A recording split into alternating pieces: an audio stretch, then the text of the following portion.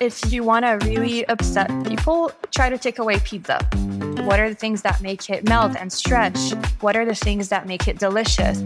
Looking at the cow as a system, it made no sense. For milk, you impregnate a cow, it gives birth, it produces milk, and that's literally the state-of-the-art technology. It's really hard to convince the world to change the way they're eating. We have to give people equally, if not better, options. Look, if that intro did not hype you up enough, today I'd like to introduce you to our subject, something that I love very dearly. So dearly, in fact, that I asked ChatGPT to write a riddle about it, and boy, did it not disappoint. All right, here we go. What can be Swiss without a passport, be blue without feeling down, and gets sharper with age? All right, if you haven't guessed it, we're going to do two more. What has culture but isn't a society, be smoked but isn't a cigarette, and be moldy yet still desirable? And finally, what can be a brick, a wheel, or a slice, but is never used in construction? That's right, people, we are talking about cheese. Honestly, one of the top things that I think humans have invented. And we'll be talking about how technology can potentially give us the ability to engineer cheese with soybeans, yielding not just a better product for the environment, but one that Magi Richani, founder and CEO of Nobell Foods, says can be just as good as normal cheese at a lower cost. All right, I'll let the team from BioEat's World, where this episode comes from, take it away. I really hope you enjoyed this episode.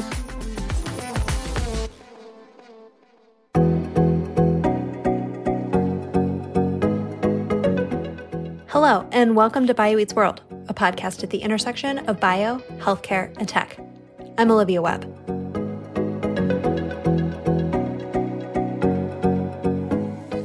Today's episode is with Magi Richani, founder and CEO of Nobell Foods.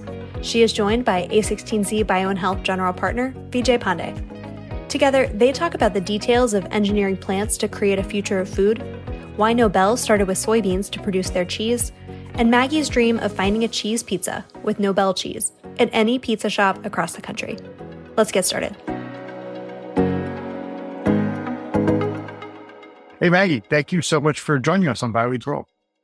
Thank you, Vijay. I'm excited to be here. I would love for the listeners to hear about your founder story, especially, how did you get started? As you mentioned, at Nobel, our mission has been for the last few years to make the most delicious cheese without animals. And one might ask, why the hell would anyone make cheese in a different way? Because it's so perfect and delicious, right? So I was one of those people. And what led me to start this company is just my personal journey through discovering how we actually make dairy and how it gets to our plate. And that happened when I discovered that I was highly lactose intolerant. And I thought I was so unlucky that I can not eat cheese. And I wanted to understand why. And the more I dug into it, the more I understood that dairy comes from animals that have really, for the past 3,000 years, have been used in the same way, which is for milk, you impregnate a cow, it gives birth, it produces milk. And that's literally the state-of-the-art technology that we have to produce milk and then turn that into cheese and other dairy products. I do not have a biology background, but I do have a technical engineering background. And as an engineer looking at the cow as a system, it made no sense.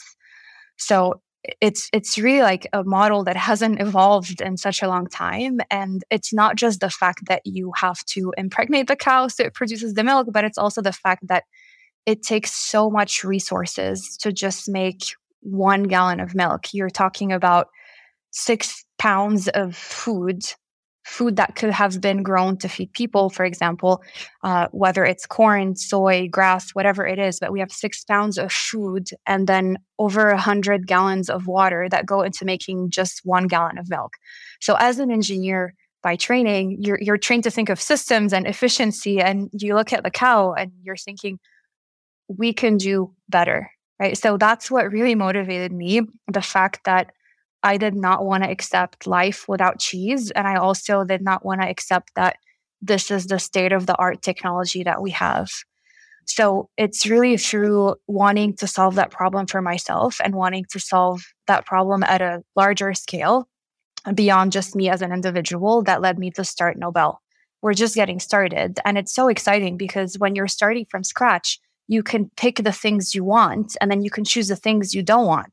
For example, when we are making our cheese is a high source of cholesterol, for example, and it also has a lot of hormones and other things that are not necessarily favorable, including lactose. So for people like me that are lactose intolerant, when we go back and we design the cheese, we look at what are the things that make it so unique? What are the things that make it delicious? What are the things that make it melt and stretch and give it kind of like that mouthfeel that it has? And we design these things, but we also have the opportunity to not put the things that are not as good, like the lactose and the cholesterol and the hormones, right? So that's such a powerful tool. And using kind of a first principles thinking, which is, when you build a system from scratch as an engineer, like I always think of systems and how you build them from scratch.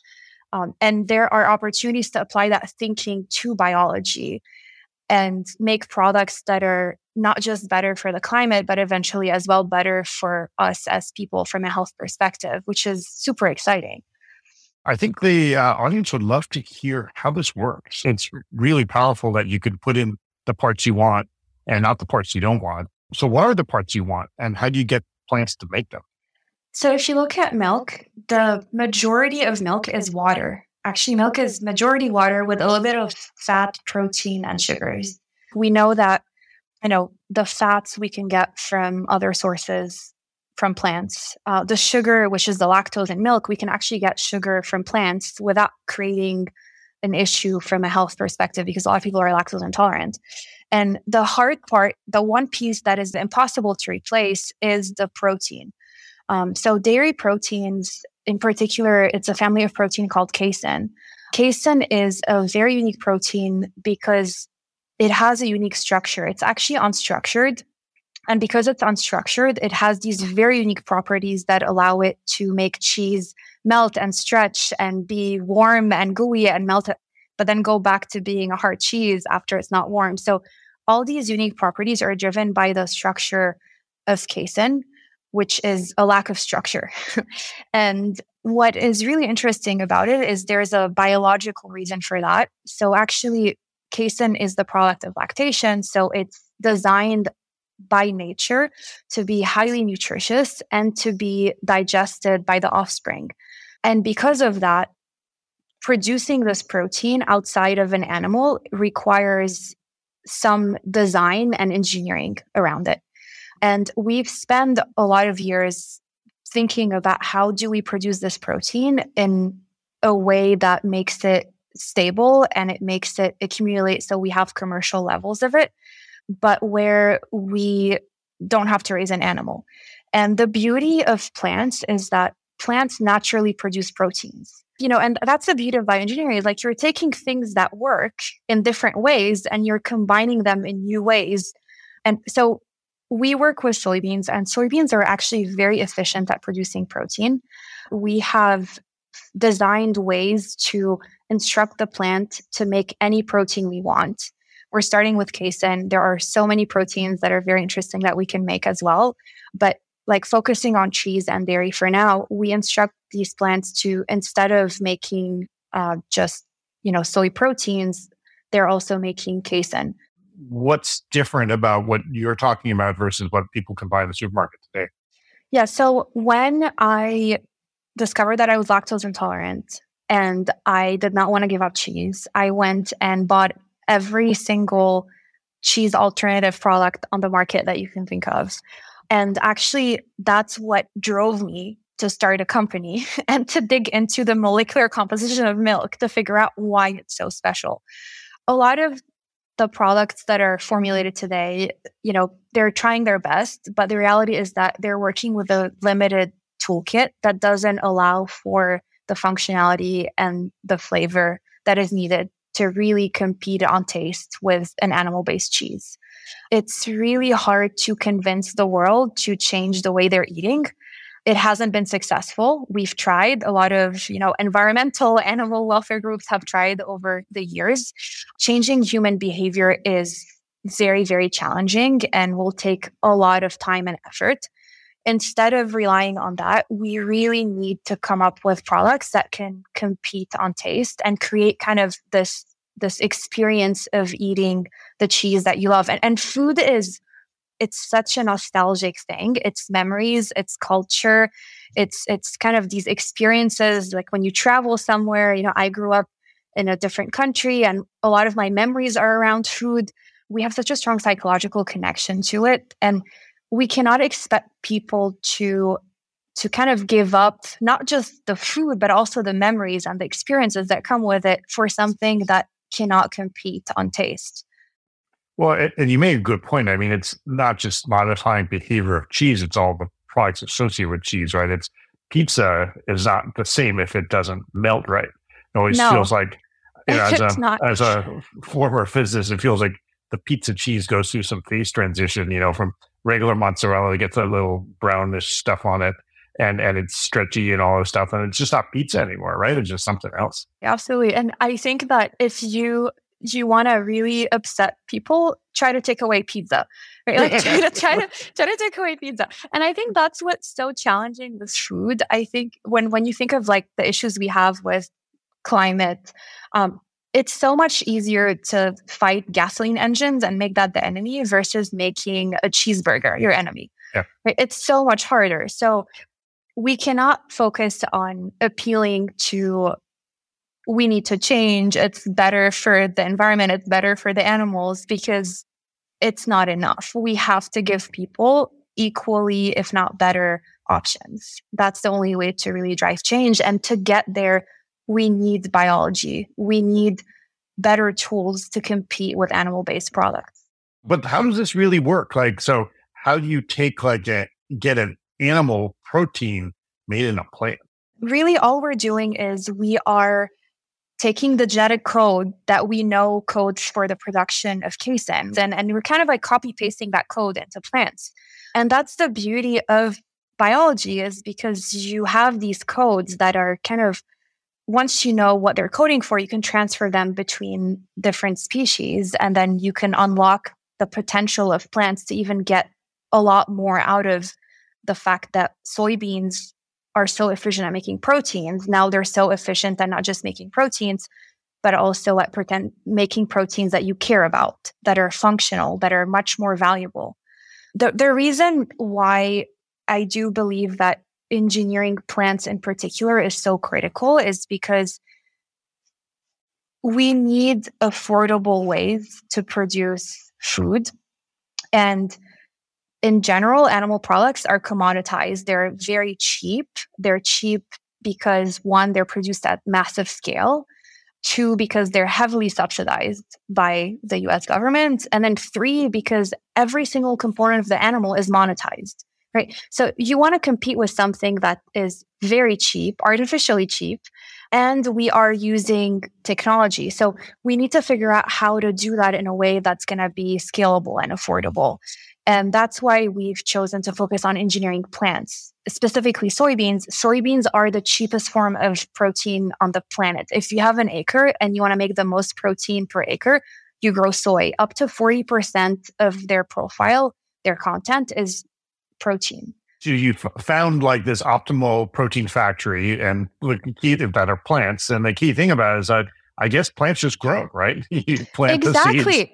Exactly. They just grow, and they suck up CO2, and they need light, water, and air, and that's pretty much it. It's not that complicated, and they are. I mean, I really believe that plants are such a powerful tool that we've underutilized.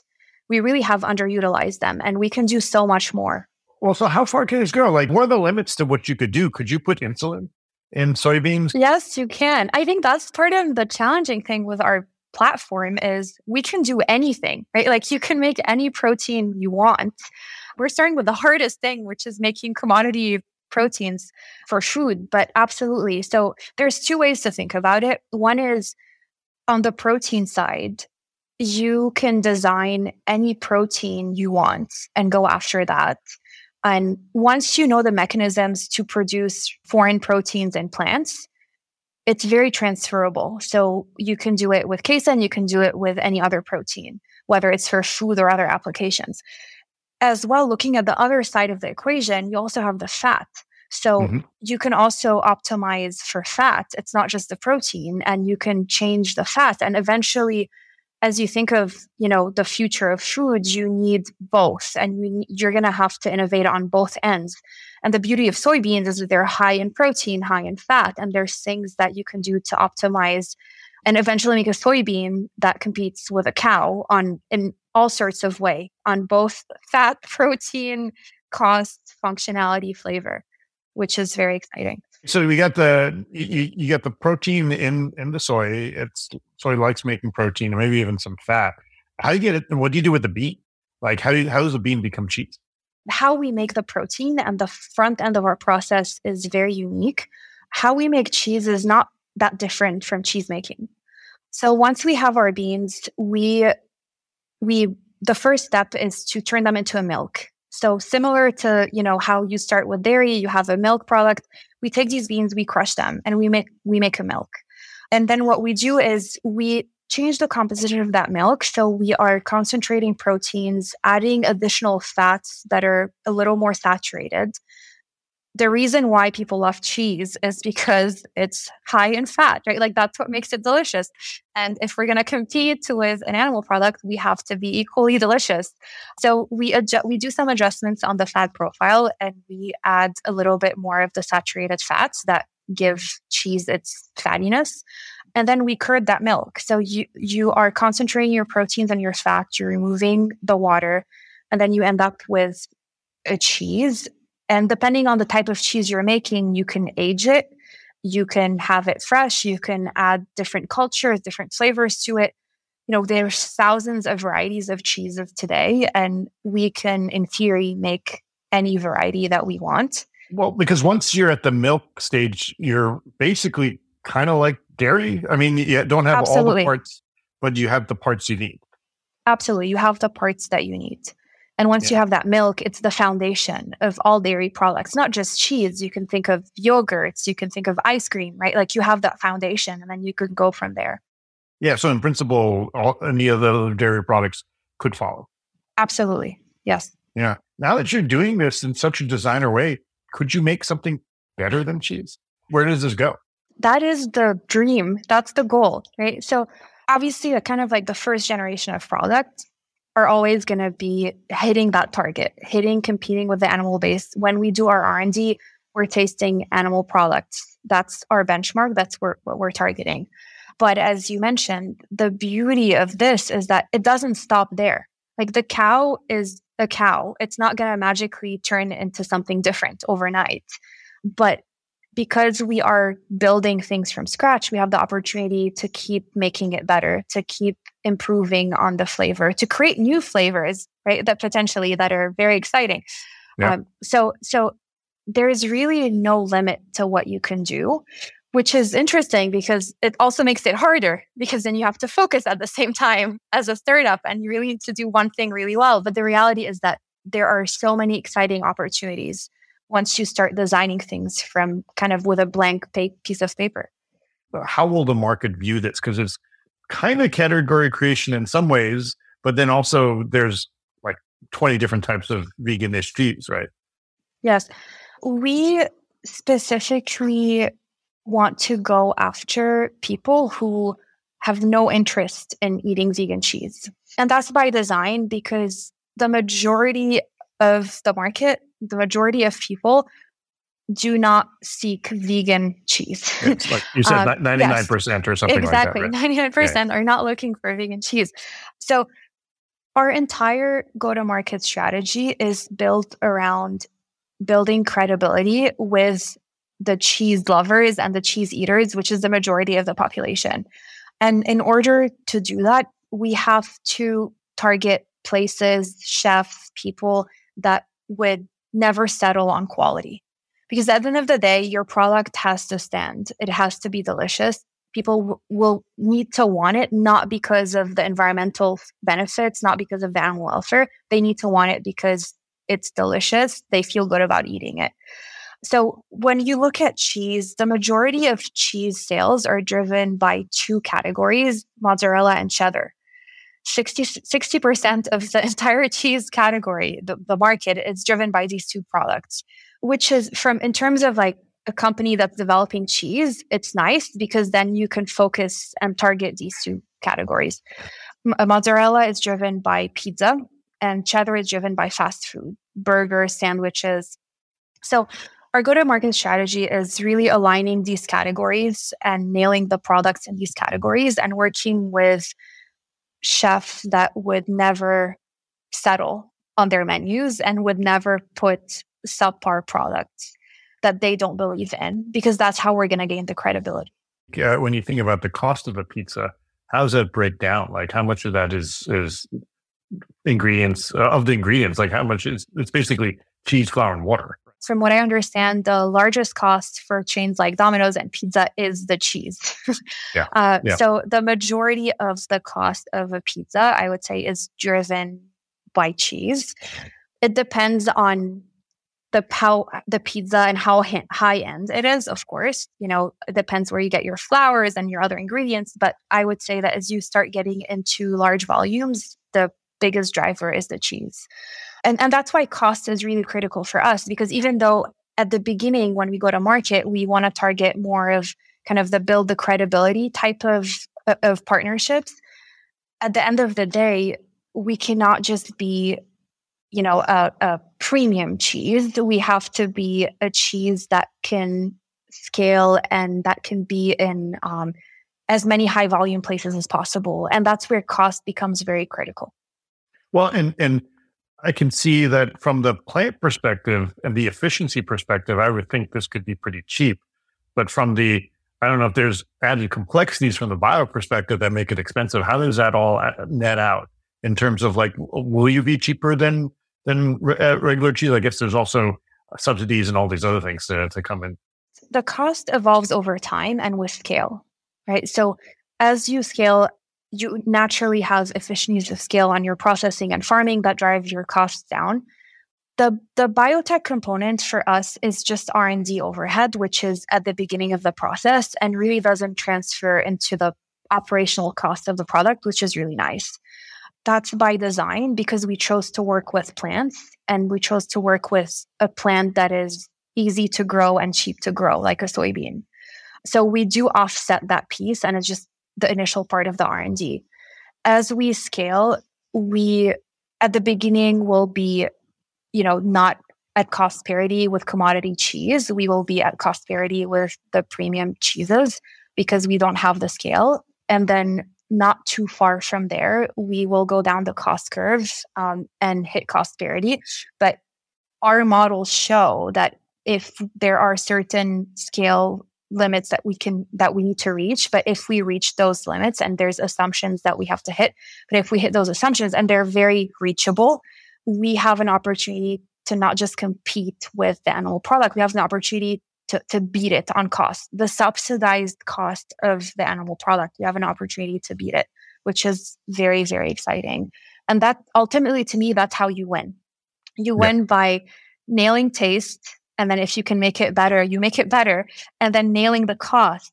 And if you can make it cheaper, if you can make it as delicious and cheaper, then you have to beg the question of why would anyone, buy a product that comes from a factory farmed animal. So the first few years, we've been heavily focused on building the science. And then right now, the last 18 months, we've kind of shifted the focus from being a purely R&D, developing the science, overcoming technical challenges, to building out our supply chain and starting to scale. So we are planning to launch a product soon, which is the goal. And the focus right now is building out all the components of our supply chain that will allow us to increase our production volumes, that will allow us to scale in a way that aligns with hitting certain cost targets to get us closer to that cost parity that we're targeting. Imagine we're sort of in the year 2030, almost like 10-ish years. Where do you think Nobel is? What are you making? What are you doing? My personal dream is to be driving in the middle of nowhere on a road trip and stop by a major pizza chain and walk in and order any pizza with our cheese on it without paying a premium. So that to say that I really would like to see us in every major place where cheese is sold without the premiums that usually weigh down plant-based or alternative proteins and alternative products. That's the way to reach maximum impact because that's where the volumes are. And that's how we're going to actually move the needle on creating real solutions to climate. So that's my hope. You're driving through the middle of the country to get your pizza. What else does the world look like in 2030 with, all your peers that are trying to engineer biology and to really create this new future? What do you expect is going to happen? What's the future going to look like? I really believe that right now we're raising the first generation of people that don't believe that cheese and meat have to come from animals. And to me, that is so exciting because it's not just one company or one product. It is a mind shift. It's a complete shift of mindset of what we perceive as reality. I think we're at the cusp of applying biology to food to make it better. And I really believe that the innovation happening in this space, whether it's us or other technologies that are being developed, are going to take alternative products to the next level, to the point where we will start wondering why we ever relied on animals to make food. That's how, I don't know if it's going to take 5 years or 10 years or 15 years, but I know it's coming. A lot of our speakers, are in areas of health and sustainability and so on. And so it's always been interesting to ask them what they do for their health, to whatever extent you're willing to share. Like, what do you do for your health? I tried meditation. That was a complete failure. Meditation's hard. It's pretty hard. So I switched to boxing. So you can say I went the other way a little bit. I actually box several times a week, and wow. I find that meditative because it's such a great stress relief. Yeah. So I've kind of turned to that. I've been doing it for 1.5 years now. And I would tell you the weeks that I do not box, you can tell the difference. You can tell the frustration. It really helps me stay grounded. Obviously, in terms of a diet, I am on 100% plant-based diet and I feel great. I understand that it's challenging for some people, but I personally feel great. So the combination of that and having my boxing sessions keeps me sane while I run the company. Yeah. Well, now I'm intrigued. Like, are you like hitting a bag or you're like hitting a person? Oh, yeah. You might have to edit this out. I mostly hit a bag. Okay. Yeah. I'm mostly hitting a bag. And it's, what's interesting is I was talking to someone about it and I said, I love boxing because it calms me down and it makes me feel centered. And this person has a psychology degree and they're like, actually, Maggie, it doesn't do that. What it does is that it builds like this kind of fighter mentality. And it gives you more resilience, but not in the way that you think. It gives you more energy and you're like more ready to fight. I'm like, well, I need that too. So I'll take it. Yeah. Well, I do martial arts quite a bit too, like 4 more times a week. I find the same thing, that it's this mentality. There's a fighting mentality, but then also there's a lot of fighting is like relaxing, right? Like when you're hitting the bag, you can't be tense. Other than like when you really come on at that moment where you make impact. But a lot of it is forcing yourself to learn how to relax while you're doing this massive cardio workout, because like it's like 4 minutes on the bag is like sprinting. Absolutely. It's like you have to know how to relax and focus at the same time, right? Which is very, there's technique to it. It's not intuitive. It doesn't just come to you. But yeah, I love it. I love it. I never want to stop. Maggie, thank you so much for being on BioEats World. Thank you for having me.